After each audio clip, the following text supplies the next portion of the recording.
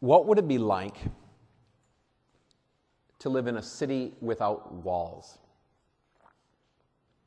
Now, of course, we don't rely on stone walls and gates for our protection today. But for the most part, in Mississauga, we enjoy relative safety and protection. In Peel, we have a police force of 2,777. That's roughly, in Peel, one for every about 400 or so people. So if we are being attacked, if we are being robbed, we can call them, and they will come. Contrast that to the city of Camden, New Jersey.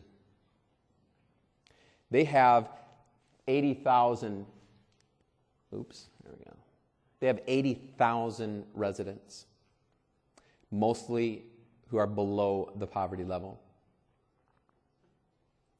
And it is such an impoverished city that the entire police force, including those answering the phones, is 40. That's one for every 2,000. One for every 2,000. And this is people living in poverty. People suffering in poverty, relying on crime to survive. A city without law or order. It's a war zone. A city with no effective police force. No one to call. A city without walls.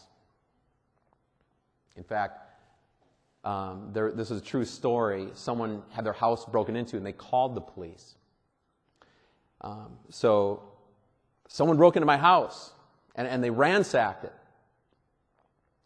Are they still there? No. Okay then. Take a picture of what they ransacked and email it to us. Email with what? Camden is a city without walls. If we want to maybe just get a little bit of the feeling of today in our continent of what a city without walls would be.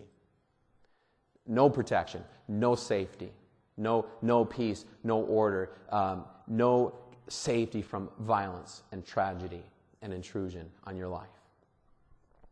But Camden might be considered a vacation spot for people living in Syria. Over 100,000 people have been killed since the fighting began there 3 years ago.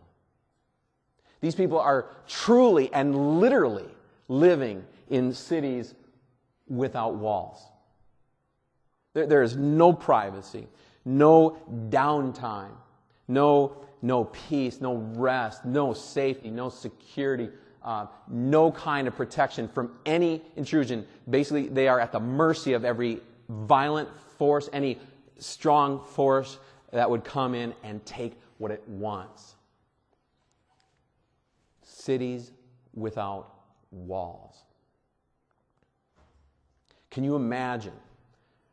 It's hard for us to imagine here, but can you imagine living in a city without walls?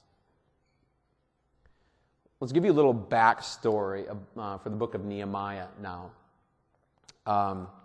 God's people, follow with me, God's people, who He chose to bring the Savior into the world, after they got out of their slavery in Egypt and wandered around the wilderness for 40 years, they settled in the land of Canaan, which would be over where you see Jerusalem. They settled in the land of Canaan. And they became a very powerful and prosperous nation under Kings David and Solomon. But after Kings David and Solomon, the kingdom split into the northern kingdom and the southern kingdom. And they were ruled by evil king after evil king. And the people turned away from God.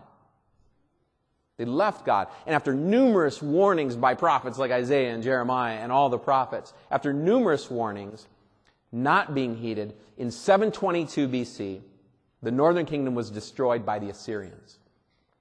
Now, when that made no difference or didn't change the ways of the southern kingdom, 130 years later, King Nebuchadnezzar and the Babylonians came in from the east, and they destroyed the southern kingdom. They destroyed Jerusalem, they destroyed the temple, and they tore the walls of the city down. Now, most of those people who weren't killed in all of that were exiled or were basically deported over to the land of Babylon in the east. for 70 years of exile in Babylon, just like God said would happen through the prophets. Now, during that 70 years, the Babylonians were taken over by the Persians. And at the end of the 70 years, as God promised, the people of Israel, the Jewish people, were allowed to return back to their home country. And so a priest named Ezra took a remnant of those Jewish people back to Jerusalem. But some of the Jewish people stayed in Persia. One of them was a man named Nehemiah. Now, Nehemiah was serving as cupbearer for the king of Persia. This was no ordinary household servant position. This was a very highly exalted, very high-ranking position. It was a position of great trust.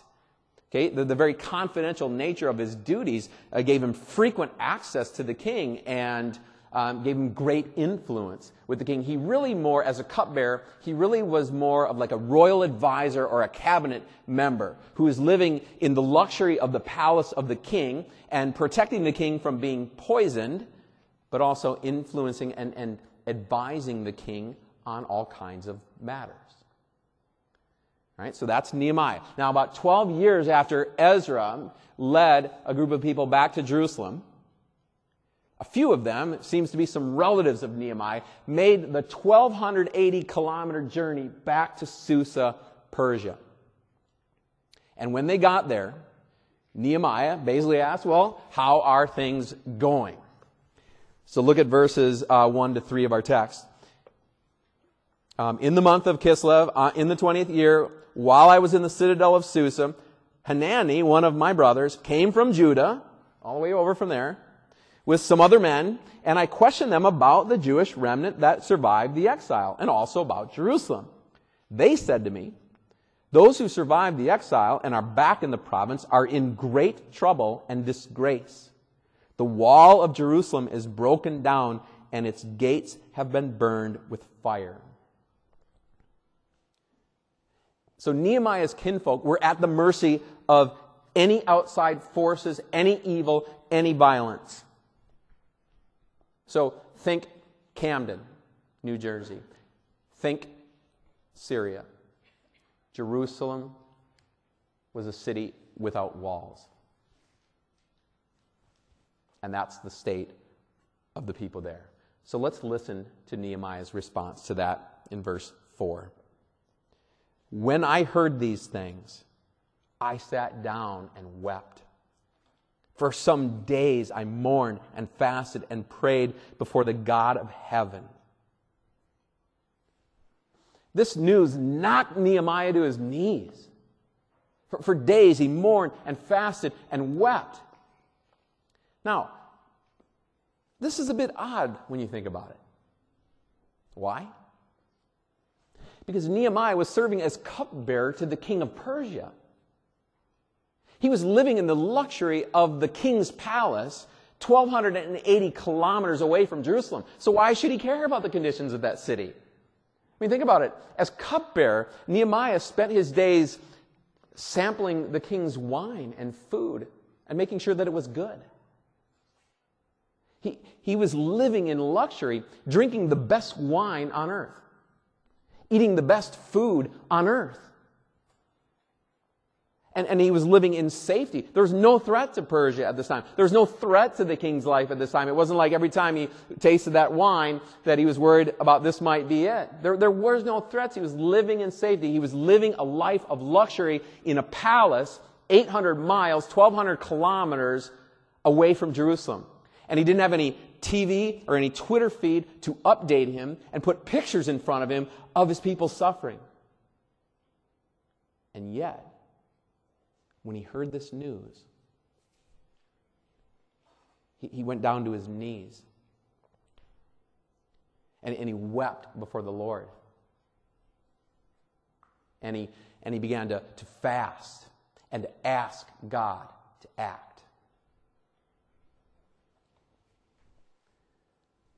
Are we bothered by suffering too? Are we people of compassion? God has just poured blessings into our lives. He has poured blessings in various ways into each and every one of our lives. And our job is not now to build bigger barns so that we can store up all those blessings for ourselves. We need to remember that all the things we have are God's anyway. We are stewards of the things that God has blessed us with. And we are to use those to help also bless other people's lives. We are to care for each other. We are to show concern for each other. We are to help, to take care of the fatherless, the refugee, the stranger, the poor. The same way that God cared for us. The same way that God had compassion on us. The same way that God loved us. Being people who have been rescued from the darkness and given the light of Christ, we need to let that light shine into people's lives. All right, we need to show compassion for people who are in need, people who are hurting, people who are suffering, right here in church and outside of this church. Right? This is what we are being called to do. God has had compassion on us, and so He calls us now and empowers and enables us with His good news, with His gospel of Jesus, to be people of compassion for others. Listen to Nehemiah's prayer. I'm going to do verses 5 to 7. Then I said, this is his prayer, O Lord, God of heaven, the great and awesome God, who keeps His covenant of love with those who love Him and obey His commands. Let your ear be attentive and your eyes open to hear the prayer your servant is praying before you day and night for your servants, the people of Israel. I confess the sins we Israelites, including myself and my father's house, have committed against you. We have acted very wickedly toward you. We have not obeyed the commands, decrees, and laws you gave your servant Moses. If we want to grow in compassion for each other and for the world, we need two things. First thing we need is a right view of who God is. I mean, you got a little bit of the backstory here, right? Nehemiah's people have been scattered throughout the world. They have lost their home. They are living in exile. They are living in cities without walls. And yet, how does Nehemiah pray to God? God, you are faithful. You are good. You keep your promises. God, you have not abandoned us. You are here with us even now in our hurt. You love us. You are good to us. You are faithful to us. And we know that you will keep your promises. And Nehemiah knew that his promises centered in a son being born in Bethlehem, which is 7 miles outside of Jerusalem. So that would also be part of the reason maybe Nehemiah is so bothered about the state that Jerusalem is in, because he knows that in the end, all those promises about that coming Savior are going to be fulfilled in the land of Judah, in the town of Bethlehem, right outside of Jerusalem. That is where God promised this will happen. So he knows this can't stay like that. But listen to him pray to God and how he prays to God, even when they weren't, humanly speaking, in good situation.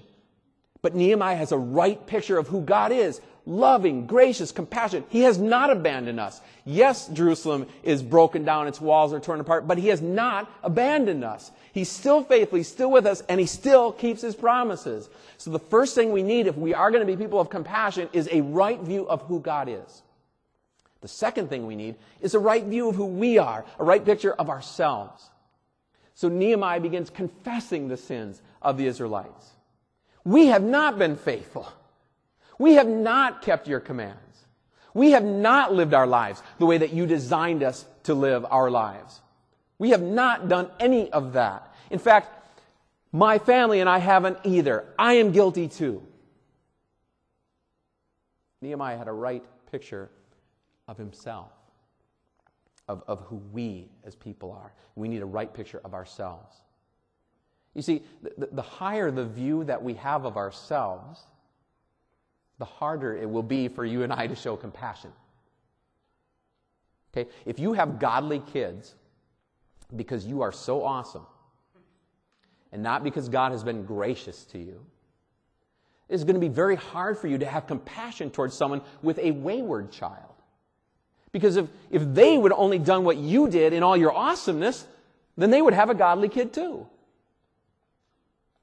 If you are financially set, not because God has graciously blessed you, but because you have worked so hard and earned it, well, then it's going to be very difficult for you to have compassion towards someone who is impoverished.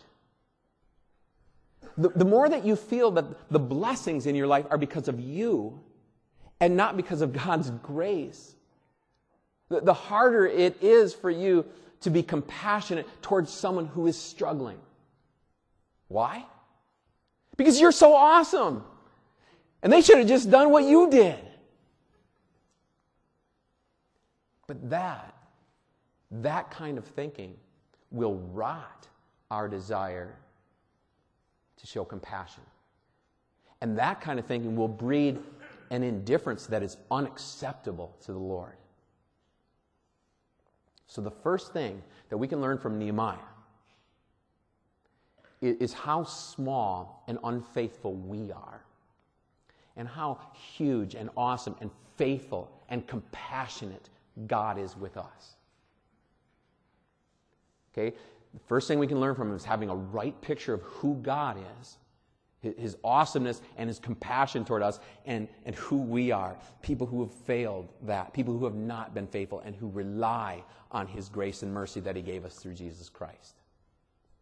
Having a right picture of God and a right picture of ourselves. That's the first thing that we can learn from Nehemiah. Because that compassion that God has shown with us, that love that God showed us through Jesus, is what will enable us then to have compassion for others. The next thing we can learn from Nehemiah is how to pray. Because, can we be honest, most of us here, we stink at it. Let me follow along now as I pray the rest of his prayer. We're picking up in, we've read through 5 to 7. Let's just pick up at 8 and take it to the end. Remember the instruction you gave your servant Moses, saying, if you are unfaithful, I will scatter you among the nations. But if you return to me in my commandments, then even if your exiled people are at the farthest horizon, I will gather them from there and bring them to the place I have chosen as a dwelling for my name. They are your servants and your people, whom you redeemed by your great strength and your mighty hand. O Lord, let your ear be attentive to the prayer of this your servant and to the prayer of your servants who delight in revering your name. Give your servant success today by granting him favor in the presence of this man. This man, by the way, being King Artaxerxes. But when Nehemiah is talking to God, it's just a man. I was cupbearer to the king. In the month of Nisan, in the 20th year of King Artaxerxes, when wine was brought for him, I took the wine and gave it to the king. I had not been sad in his presence before. So the king asked me, why does your face look so sad when you are not ill? This can be nothing but sadness of heart. I was very much afraid, but I said to the king, may the king live forever. Why should my face not look sad when the city my fathers are buried lies in ruins and its gates have been destroyed by fire? The king said to me, what is it you want? Then I prayed to the God of heaven. And I answered the king, if it pleases the king, and if your servant has found favor in his sight, let him send me to the city in Judah where my fathers are buried so that I can rebuild it. So, Nehemiah has two different kinds of praying going there. One is a big block of prayer time. He's going at it for days. Just being with God and pouring his heart out to him. And when if you look at the whole prayer and study it a bit, you'll see that he has all the aspects of a balanced prayer in there. We teach this in our classes. What a balanced prayer. Pray, P-R-A-Y. P for praise and thanksgiving. R, repenting. A, asking. And Y, yielding. He's got it all in there. Having a deep conversation with the Lord. Set aside time, big block of prayer time. The other kind of prayer that Nehemiah prays in here is this little instant message prayer. Little thing he just fires up in a moment's notice. So he had just tasted the king's wine. The king knows that he's not sick, right? Because otherwise he wouldn't be tasting the king's wine, would he? If he was sick. So the king knows he's not sick, but he sees that he's sad. And it isn't appropriate to be sad in the presence of the king. It isn't appropriate to bring the king down with your sadness of face, showing your sadness of heart. So the king notices that. It hasn't happened before. So the king asks him, why are you sad? Nehemiah tells him, Jerusalem is lying in ruins. And the king knows that means a request is coming. So he says, what is it that you want? And we read, then I prayed to the God of heaven, and I answered the king. You see that? Just a really short little thing there. See what Nehemiah is doing? Nehemiah just offered up a little instant message prayer. Just kind of like a text or an iMessage or a BBM. Okay, Lord, this is what we were praying about earlier, so here we go, help me. An instant message prayer. Took less than a second. So a healthy relationship with God will have both big blocks of set-aside prayer time and also these little instant message prayers, instant message requests for help or strength when it's needed. Just to help maybe understand how this works out in our life. My wife and I, we need date nights. We'll call it date nights. We need blocks of time, uninterrupted time that we can set aside so that we can talk to each other, like truly talk to each other about what is going on in our hearts and lives. No talk about the schedule or the to-do list or even our kids. But just a time to open up each other's hearts and take a look at what's going on in there. And when we do, our relationship is blessed and strengthened. But when we don't, it suffers. But that can't be the only kind of communication that we have as husband and wife, right? Like, because if she comes up to me and says, well, so how did your meeting go today? I'm not going to sit there and say, you'll have to wait 2 weeks until date night. We also have to have other little instant message kind of communications, little just touching base kind of communications throughout the day, which will obviously give us opportunity to, cover the details of the schedule, the to-do list, things we got to get done, what's going on in our kids' lives. But it will also give us opportunity to touch base on what we had been talking about in those longer chunks of time and let that spread out into our life. It also gives us opportunities to just check in at how a person's feeling, how their day is going, and it will build upon what we've been building in those longer chunks of time and keep it going, not just for date night every month or 2 weeks or something, but all the time. It just doesn't work to only have one of those kinds of communication. If the only kind of communicating we ever did were these huge blocks of conversation with deep talks, well, then every lunch break would turn into an emotionally draining 2-hour event. We get nothing else done. And we'd probably start avoiding each other after a while. And if we didn't talk about anything else at any other time, well, then we'd probably just fill that time up with unimportant things anyway. But if we never did that, and all we did was little instant message kind of communications, where we never spent longer chunks, well then, we'd probably have the details of the schedule and the to-do list down, but we'd have no idea what's going on in each other's lives. So a healthy relationship sets aside blocks of uninterrupted time so that two people can hear each other's hearts, can listen to each other's hearts.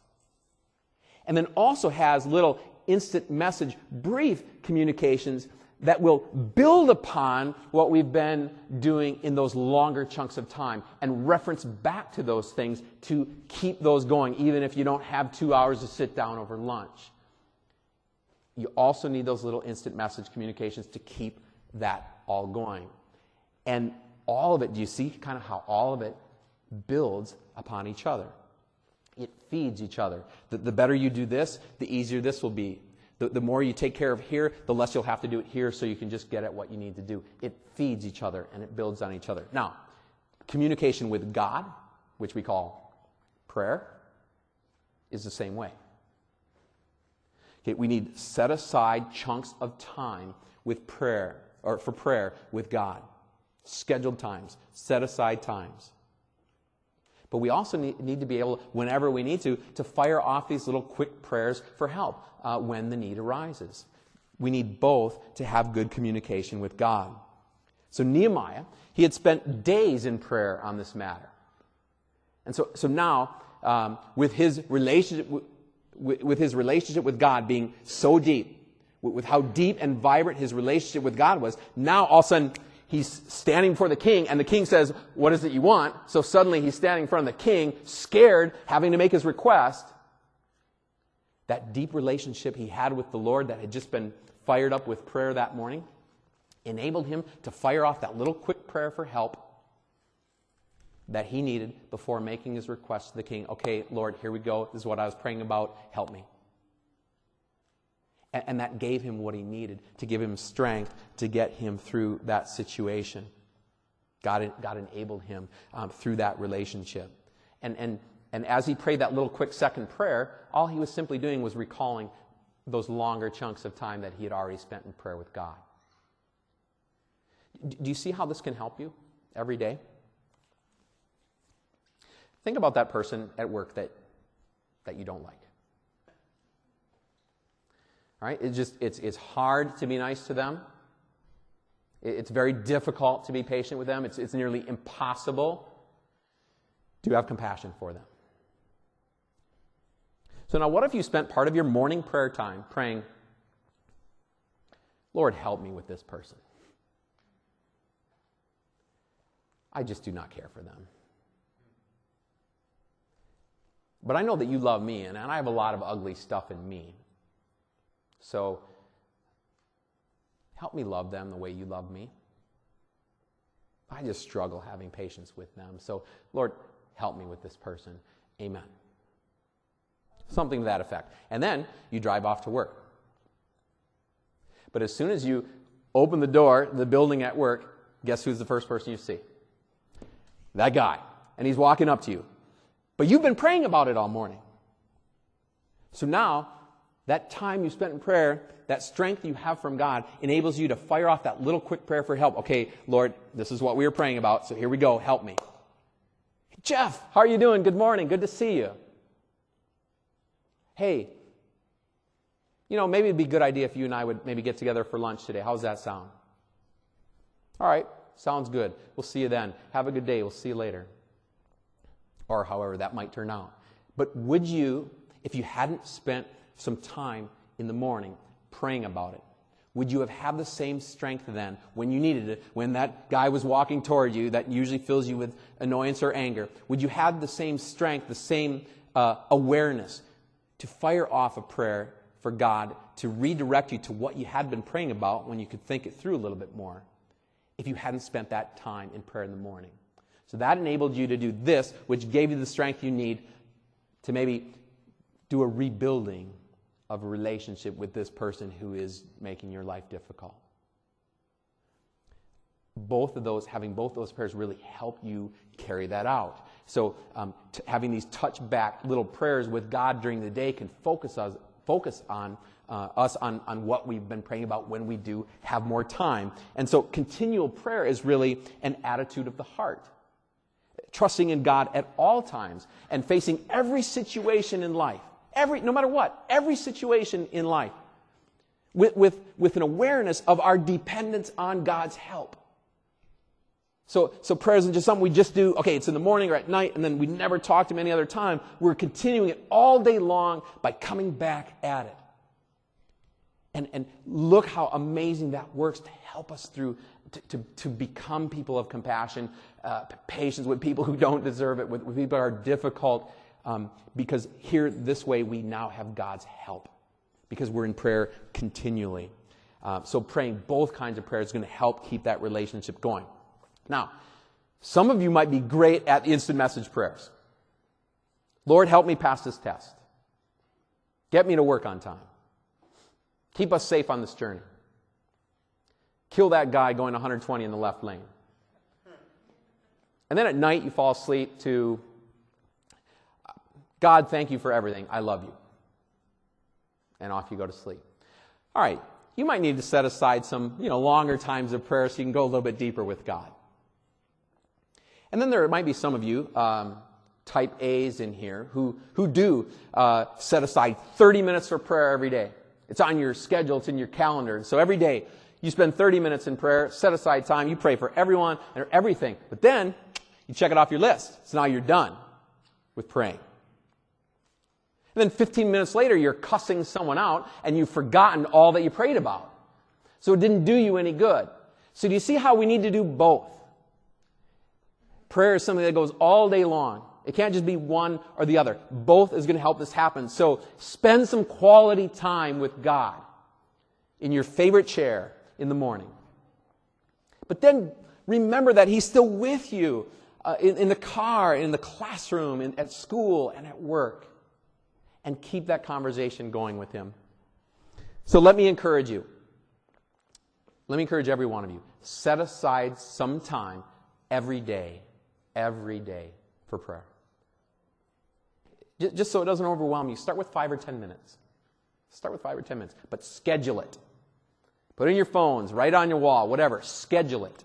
Do not say, oh, I'll probably just get a free hour or something later. I'll get a free hour or two later in the day, and then I'll just fill it with prayer. Don't say that, because you won't. You won't. You'll fill it with stupid TV. Why won't you fill it with prayer? Because there is a spiritual war going on. And Satan wants to tear you away from God. You spending long chunks of time in prayer and then letting that flow out into the rest of your lives means that you are becoming dangerous for the forces of evil and darkness. Our enemy has a vested interest in us not praying. And that is why you don't fill your free hours with prayer. That's why we struggle being people of prayer and people of compassion. So friends, as with all things, with God's help, we need God's help. And we pray for it right now. We're praying to Him right now for that help. With God's help, be people of compassion and prayer. Nehemiah prays like he does because he has some strong beliefs about who God is. A promise-keeping God. He has no doubts that God will keep His promises. And Nehemiah believes that God hears his people.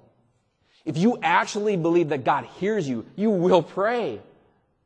Nehemiah also believes that God is powerful. He's not just praying in vain. These aren't just words to help him, his psyche out. He's not praying in vain. He knows that God can help him. And finally, Nehemiah believes that God is merciful. That God loves him. God loves His people. Don't forget that phrase. God loves His people whom He redeemed. Verse 10. Redeemed through the blood, the life, death, and resurrection of Jesus Christ. God loves His people whom He redeemed. God loves you and me. People who didn't deserve it. People who needed compassion. God loves you and me. So because of that, friends, let's be people of compassion and prayer. Amen. And the peace of God, which transcends all understanding, keep our hearts and minds through faith in Christ Jesus. Amen.